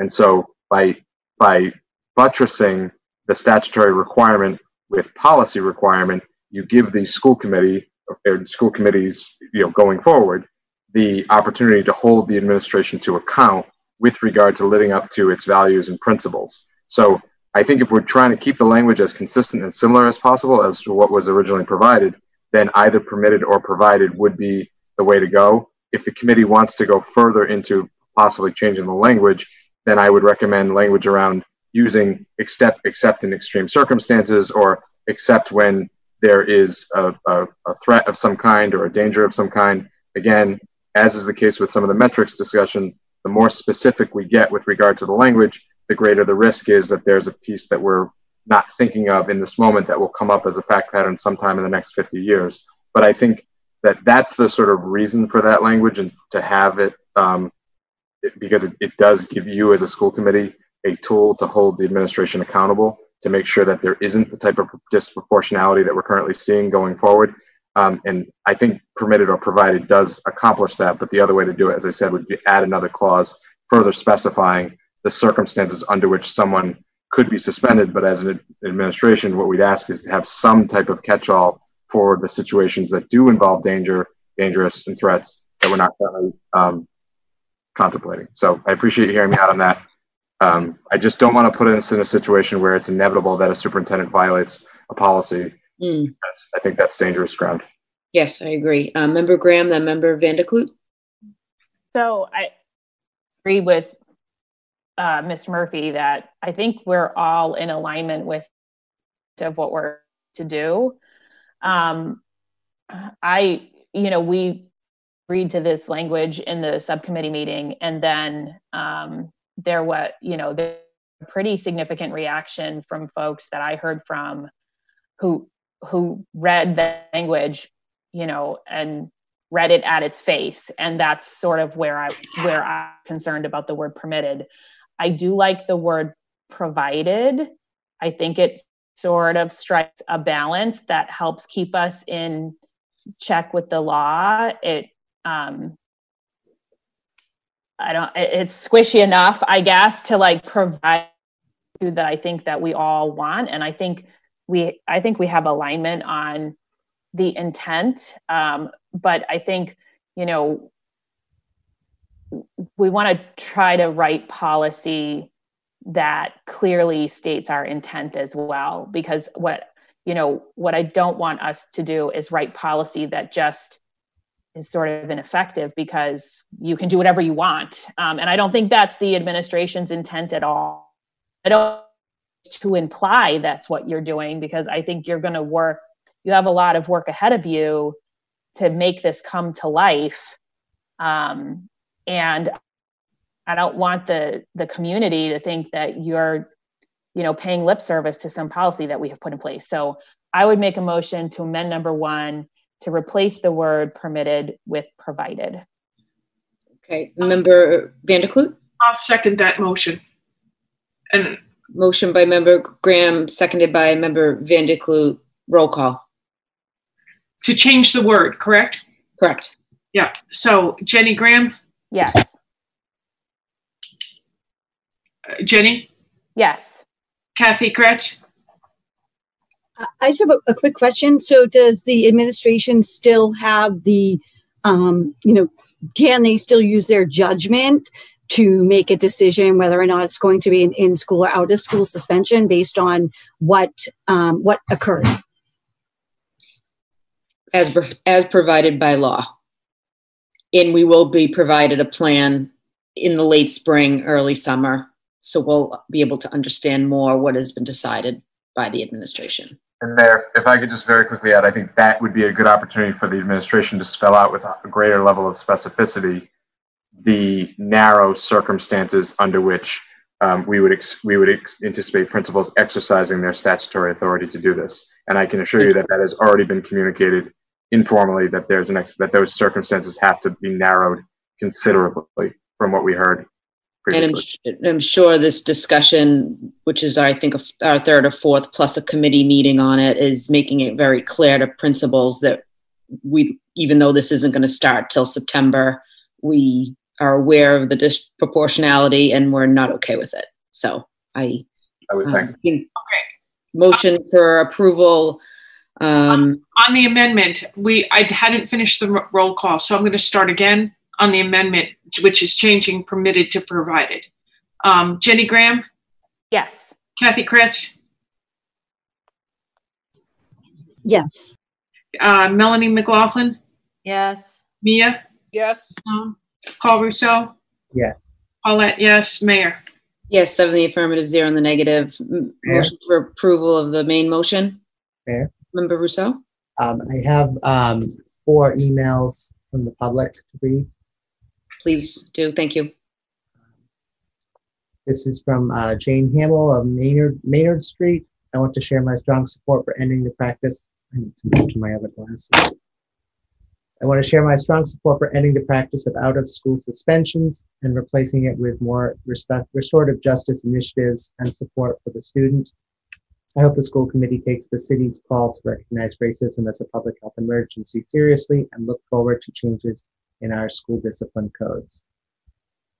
Next one is Dear Medford School Committee. It's from Jen Lewis on Russell Street. I write tonight in support of the resolution to stop suspensions from our schools. Research shows that they do not help and that they are used disproportionately on students of color, specifically in Medford as well as nationally. If a student is struggling, let's get them the help they need, not further alienate them.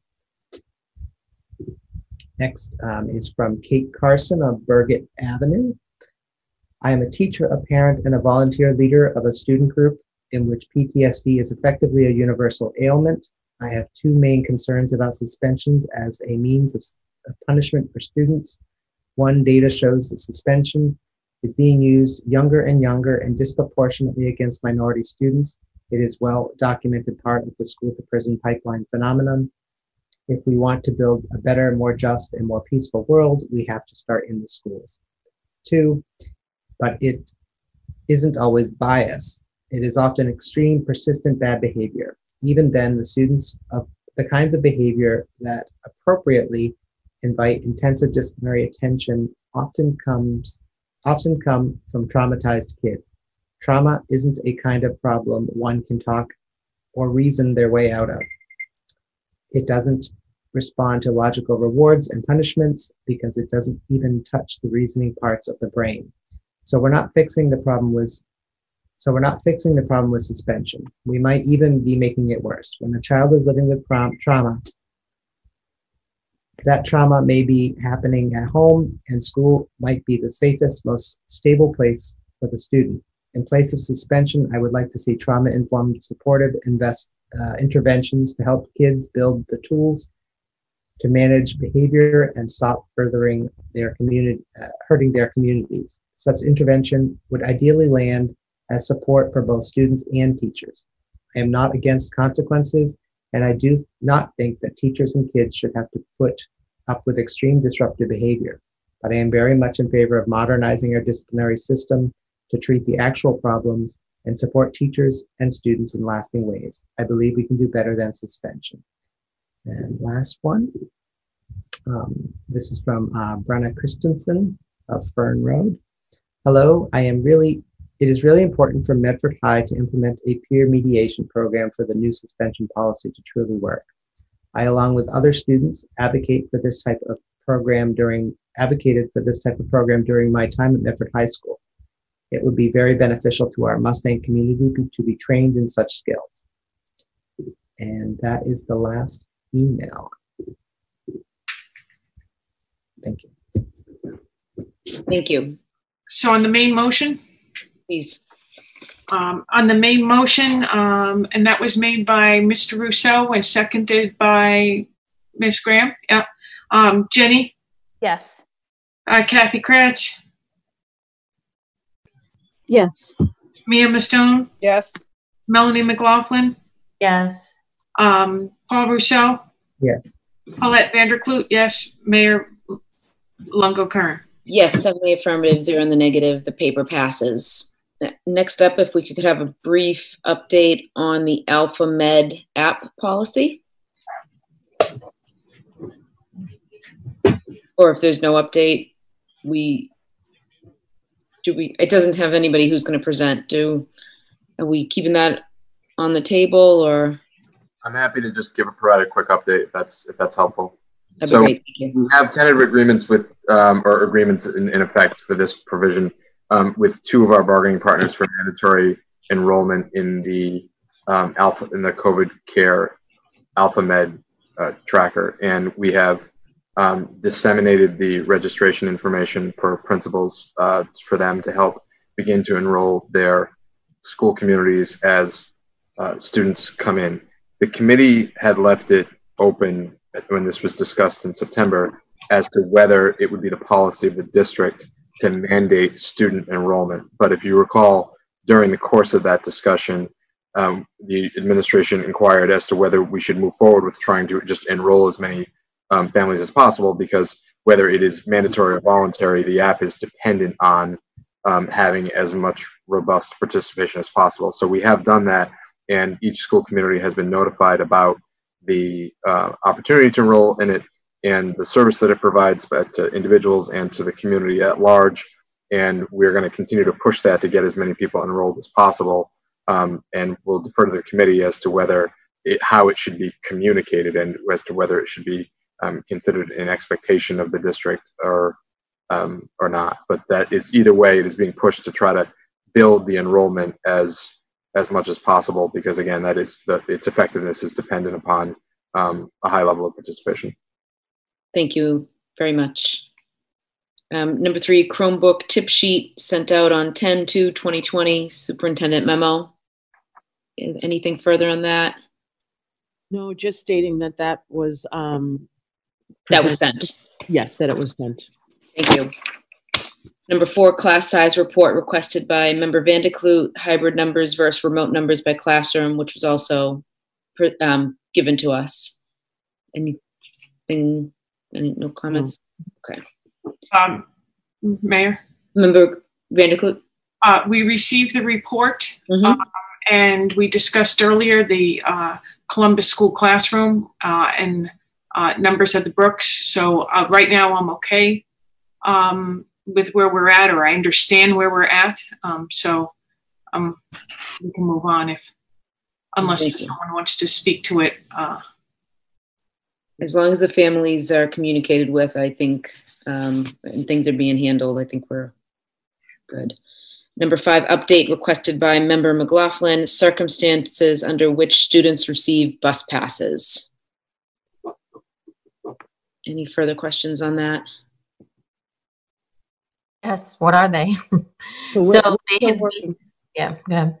We are still working on the bus pass piece. I don't know if motion to table. Mr. Murphy has a response. Yeah, I mean, they have been disseminated, and they were for the initial month.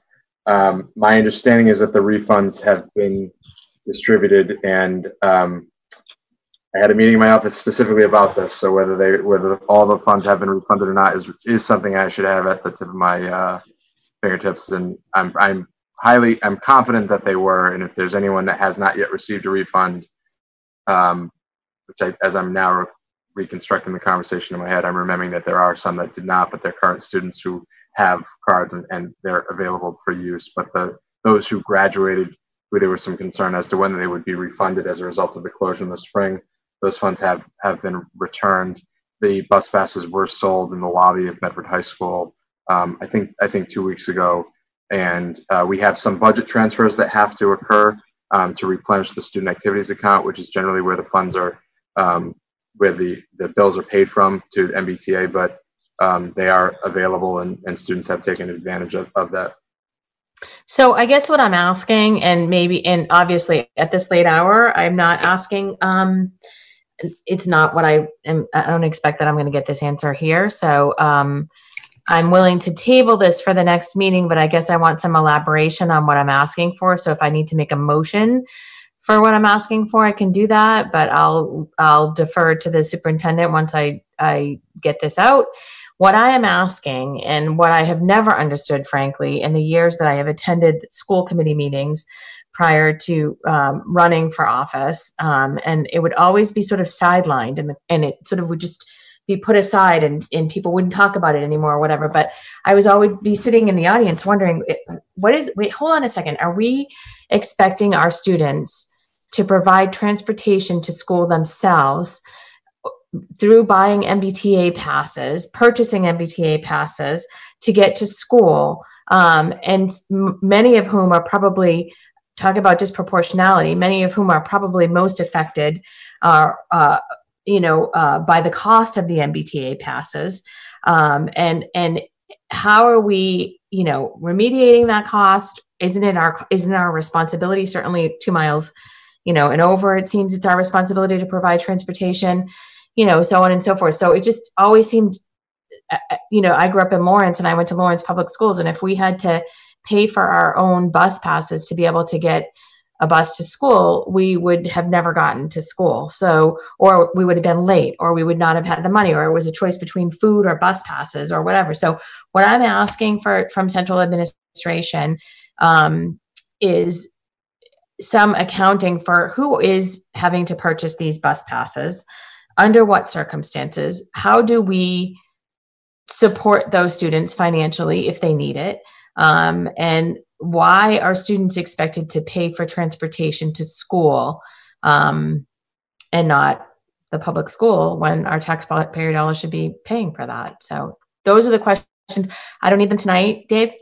I can put it on the next school committee meeting. I'm happy to, table it for the next school committee meeting, but those are the questions that I would like answered, because it's been something that's been on my mind for a while watching these meetings. And I just really want to understand and ensure that our poorest students are not being, having to pay, X amount of dollars monthly to get to school. Okay. So further Thank you. Update and investigation into that. Absolutely. Communications. I don't believe there is any new business. We have a resolution by Member Graham. Be it resolved that the chair of the school committee provides a schedule of pending committee of the whole meetings so the public may plan to participate as desired. Pending meetings include the MHS Vision Committee restart, capital plan review, playground CPA, grant review for current grant and future submissions, Columbus renaming, financial audit results before 10:30, revolving account reviews based on our previously approved motion, food service program review, before and after school program review, community schools program review, and rate card development. Could include driver's ed, rank Eggerly, school athletics and pool, MEEP program review, Kids Corner program review, vocational programs program review, lost book program review, shore tuition. The superintendent and I have been working on this a bit, and I'm going to schedule 2 meetings a month starting on I'm shooting for the first one, which I've been working on since last week, for the capital improvement meeting, joint presentation to the committees on the 28th. I'm just waiting for confirmation from the consultant on that one. And then we'll send the committee a list of 2 dates for November, December, January, February, and March to start us off. And I asked that based on the 15 or so meetings that need to be held, if all the school committee members can give me within the next few days a list of priorities, and I will calculate those and do the best I can to make sure meetings that are the meetings that the committee want to have sooner will happen sooner than later, since we have about 8 meetings per month plus the union negotiations. So I feel that would be sufficient, and we should be able to get them all in by the end of the year, on top of budget meetings that start in January. Member McLaughlin. Thank you. I was going to suggest a friendly amendment to Member Graham through the chair if we would add out of district review on the revolving account reviews based on previously approved motion. That was that's been a longstanding item on the sort of circular list.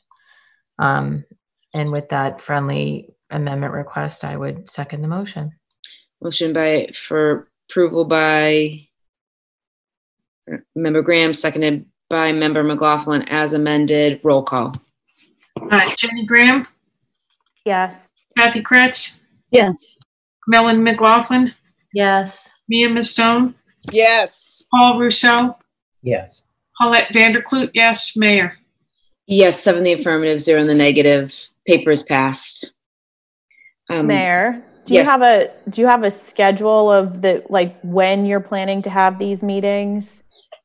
Yes, I sent that to the superintendent this morning to get approval, and I'll send an email to the entire committee tomorrow to hold all these dates. And then Okay. once I get back your list of priorities, we can, they may be a little tougher depending on when the reviews are. I'll just run them by the superintendent, and then we can try to schedule as many confirmed subject matters as possible on those dates. Okay, thank you. Thank you. We have a few condolences. There's one more motion. There's one more new business. Number 2. Okay. Does somebody else have the agenda? I don't have anything else on mine. I can read it. Thanks. To Senator Edward Markey, Senator Elizabeth Warren, U.S. Representative Catherine Clark, Massachusetts Governor Charlie Baker, Massachusetts Secretary of Education James Pizer, Massachusetts Commissioner of Education Jeffrey Riley, Massachusetts Senate President Karen Spilka, Massachusetts House Speaker Robert DeLeo, Senator Patricia Jalen, Representative Paul Donato, Representative Christine Barber, and Representative Sean Garbely. Whereas the teen remote learning model has negatively and disproportionately affected students with learning disabilities, students of lower economic status, ELL students, and students who identify as minorities. Whereas social emotional trauma, both individually and collectively, has yet to be truly realized in students experience the shutdown of their local school buildings and separation from their peers of adults. And whereas the students of the Commonwealth have already missed valuable face-to-face instructional opportunities with teachers and would benefit from focusing on those important instructional opportunities and emotional supports. Therefore, be it resolved that the Medford School Committee rejects the students of 2022 who missed their 10th grade MCAS testing to be required during the 2020-21 school year or ever. We demand that these students be held harmless for not taking the MCAS and that their graduation requirements shall be locally controlled by locally controlled voices of the school committee and school administration within the remaining graduation requirements of the Commonwealth of Massachusetts. Be it further resolved that the Medford School Committee calls for a moratorium on all high-stakes testing for the 2021 school year so that all students can benefit from their time being focused on direct instruction. We urge the state legislature to enact a moratorium on high-stakes testing for 3 years. Second. If there's no questions, I just have a question. Just where it said demand, just respectfully request that we add the word respectfully request rather than demand. We demand those students be held. I just feel like it will go over better if we respectfully request those students be held harmless for not taking the MCAS. I mean, we have no right to demand the delegation, and other than that, that's fine. I want you to know that this amendment, almost exactly with that word demand, is being proposed at MASC's conference to be voted on statewide by the Mass Association of School Committees. And I also struggled with that word, but I sort of decided to let MASC's written language stand. I think that all the evidence points to there being no appetite to even talk. So I'm not, I assume that's why MAS word demand pretty artfully to demonstrate how strongly they feel about this and how strongly they feel about the fact that there's no appetite to take this up. So I guess I could go either way, but the fact that we're already gearing up to take standardized tests at the end of this year, regardless of like, we can't keep paying lip service as a state, as a school committee, to social emotional health, and then just be like, but we're going to test you like, not like this is just a regular, like that. That does not sit right with me. I would rather our educators have the time and the space to do what they need to do to help get their students through this pandemic. And they can do that without being tied to MCAS. Yeah, no, I agree. I agree with all of that. I just have a hard time demanding something of our governor and our state reps and delegation and House leader, and yeah. I'm fine to change it. I think demanding is actually appropriate in terms of the listening audience. It's appropriate at this point, but I'm happy to change it if that passes, if that makes this pass. I would agree to it if that was changed. I don't know how my colleagues feel. I know it's just a word, but Mayor. Yes, Member McLaughlin, and then Member Vandekloot. So it's so interesting. I'm of two minds on this. I feel conflicted about it in a number of ways. And since grad school 3 years ago, we would have many discussions in our state ed policy class around this. And in fact, we had the, folks who came in who actually created the MCAS talk about why they created the MCAS. And I was peppering them with a lot of questions at the time because I don't, approve of high stakes testing and standardized testing. I think that it's, for a whole host of reasons. I think, for all the reasons that I think are pretty obvious to a lot of people. But the other piece that's really important that I think as we're having this conversation that people do need to consider is part of the reason that it was created. And I think it was wrong. It's also a graduation requirement for many people, and individuals with frankly intellectual and developmental disabilities don't get a diploma because they don't pass this test. There's a whole host of equity things around it. There's a bunch of things that I have issue with as well. So I agree very much with the spirit of this. Part of my concern is also around the accountability for this. So just historically, when we're talking about students with disabilities who really in my lifetime were just allowed to go to public school. I remember students with disabilities coming to public school when I was in middle school. It was the first time I had seen people with Down syndrome, frankly. And they were in a trailer in the back of our middle school. So this was all again in our lifetime. And for a long time, those students weren't even really given any curriculum or academic rigor or any requirements. And so part of what these sorts of testing can do, while I don't think they're doing it right, as I'm saying, as I would say, it's also around accountability to ensure that we have some measure of where our students are and where they're learning. I couldn't agree more in a year of a pandemic.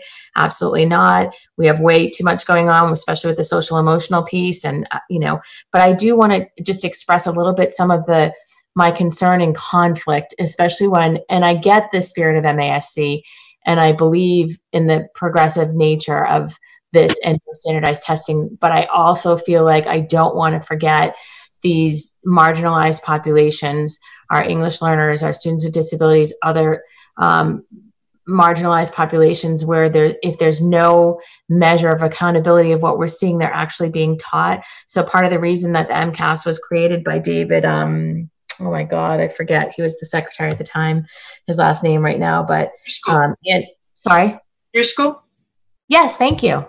David Driscoll. And and Paul Revel and, others was, people were graduating from BPS and they weren't able to get jobs because they were illiterate. They weren't able to read.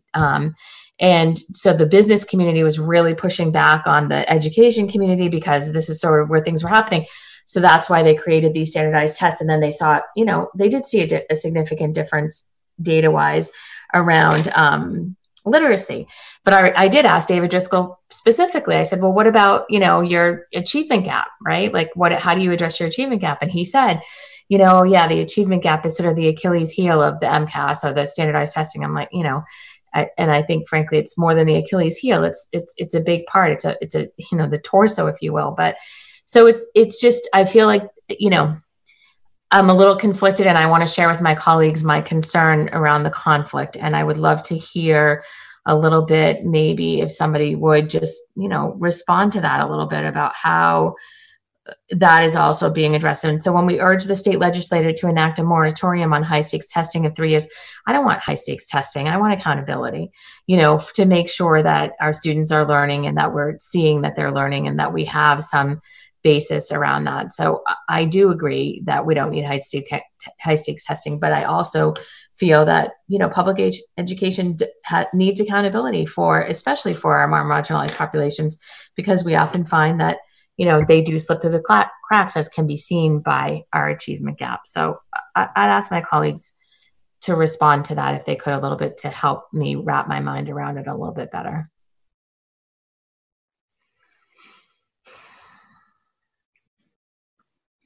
I think Member Van de Kloot wanted to speak. I don't know if you want to speak on this, and then Member Graham. Yeah, I mean, Melanie's asking a much wider question that we could spend hours and hours discussing. I want to tell you, testing is a big business, and that we're spending all this money on testing this year when it could be spent so much better, not only this year, but in my mind, every year. Amen. If you look at the data and you see the correlation between kids who do great on the MCAS versus kids who not, and you look at the financial wealth of the communities that they live in, you get a pretty clear picture. And frankly, you don't need a whole lot more. And so for me, we're spending a lot of time and a lot of energy on testing when it could be spent in so much more creative, interesting, and beneficial ways for all of our communities. So anyway, that's my, I've kept this position for a long time. Right now, we've got demand because we're angry, or respectfully submitted because we're polite. Okay. I don't particularly care which way it goes. I know that the MASC, says demand. I am angry that it is being put out this year. On the other hand, I understand we are elected officials. We deal in a certain way of civility. And if we find it more comfortable, if the mayor finds it more comfortable, because these people, frankly, most of the people on this letter, we know they agree with us. Pat Jalen agrees with us. Sean Garbely agrees with us. So I'm fine either way, but I think we just need to call it one way or the other and go after my colleagues weigh in. Member Kretz? Yes. Yes. I think we should definitely have a moratorium. Right now, we need to focus on the remote, the hybrid. We can't, have the standardized testing. I definitely don't think we should have that this year. And I support the resolution. I think, I go towards the friendlier wording. I just myself, if anybody demands something of me, it just stresses me out. So, I'm going to go for the friendlier wording. If requests that, we don't have it, I'm fine with the mayor's recommendation. I do support the resolution. I just wanted to share my thoughts. Motion to approve as amended. Is anybody going to address, sorry, I just wanted to ask a point of information. Is anyone going to address the achievement gap and the disproportionality? So I hear you guys, I agree.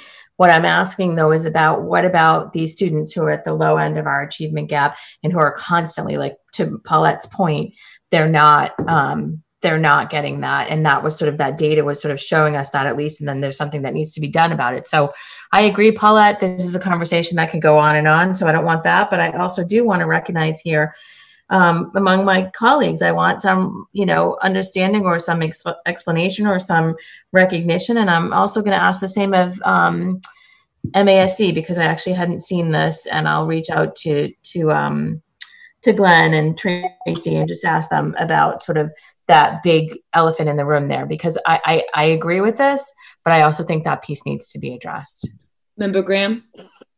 So, there are some all places where there is pilot work happening to talk about how to qualify accountability without it equaling MCAS. And it would be my hope our state legislature would use this moratorium time and this to actually prioritize that work, because I don't think testing answers the questions that you're looking for. I think it is possible to build a system that holds us all accountable without using MCAS to do it. But we have to want to do it. And frankly, I know that as a government, we're sort of in that place where we want to do that. Perhaps this provides some space for people to be able to really think about a question. That's how I'd like to see our state leaders view this. I would also express my profound disappointment in today that the Student Opportunity Act will not be a thing this year. So all districts expecting huge infusions of money, they are not getting it this year. We didn't stand to gain much in year one, but we've just pushed all of that off a year as a state because we got money pandemic, which to me is not the same as addressing the Student Opportunity Act historically was there to address. So I'm profoundly disappointed that is the state of affairs, and that in spite of all of that, we're like full steam ahead on MCAS. So I have a good answer to your question about accountability, but I don't personally believe that MCAS gives us that even in the best of times. Frankly, if I were a legislator, I would be really afraid of what these MCAS results this year would say, because I think they will quite clearly say that rich communities did just fine. Communities that are cash strapped did not. And that data then becomes sort of a lightning rod. I don't know, but in the aspect of what I think we have the power to do, the legislature knows that as a school committee, we don't think this is the answer for this year. And I think we should take up questions about accountability and what we think that looks like and how we mobilize and try to affect change in an ongoing way, in a non-pandemic sense, at some other not 10:30 hour. Thank you. Thank you. So motion for approval as amended by Member Graham, seconded by Member Rousseau. Roll call. Sure. Jenny Graham. Yes. Kathy. Yes. Chris. Melanie McLaughlin. Yes. Mia Mastone. Yes. Paul Rousseau. Yes. Paulette. Yes. Mayor. Yes, 7 in the affirmative, 0 in the negative. Motion passes as amended. Our condolences, we have 3, I believe. The Medford School Committee offers its sincere condolences to the family of Joyce Squawker, mother of Michael Squawker, Medford High School teacher and advisor to CCSR. Also, the Medford School Committee offers its sincere condolences to the family of Louise Musto-Schote, a board member of Cachet, which is a partner of the Medford Public Schools. The Medford School Committee offers its sincere condolences to the family of Chip Piatti, who served as a paraprofessional for 18 years for the Medford Public Schools, where he often helps students with architecture projects. If we all may take a moment of silence.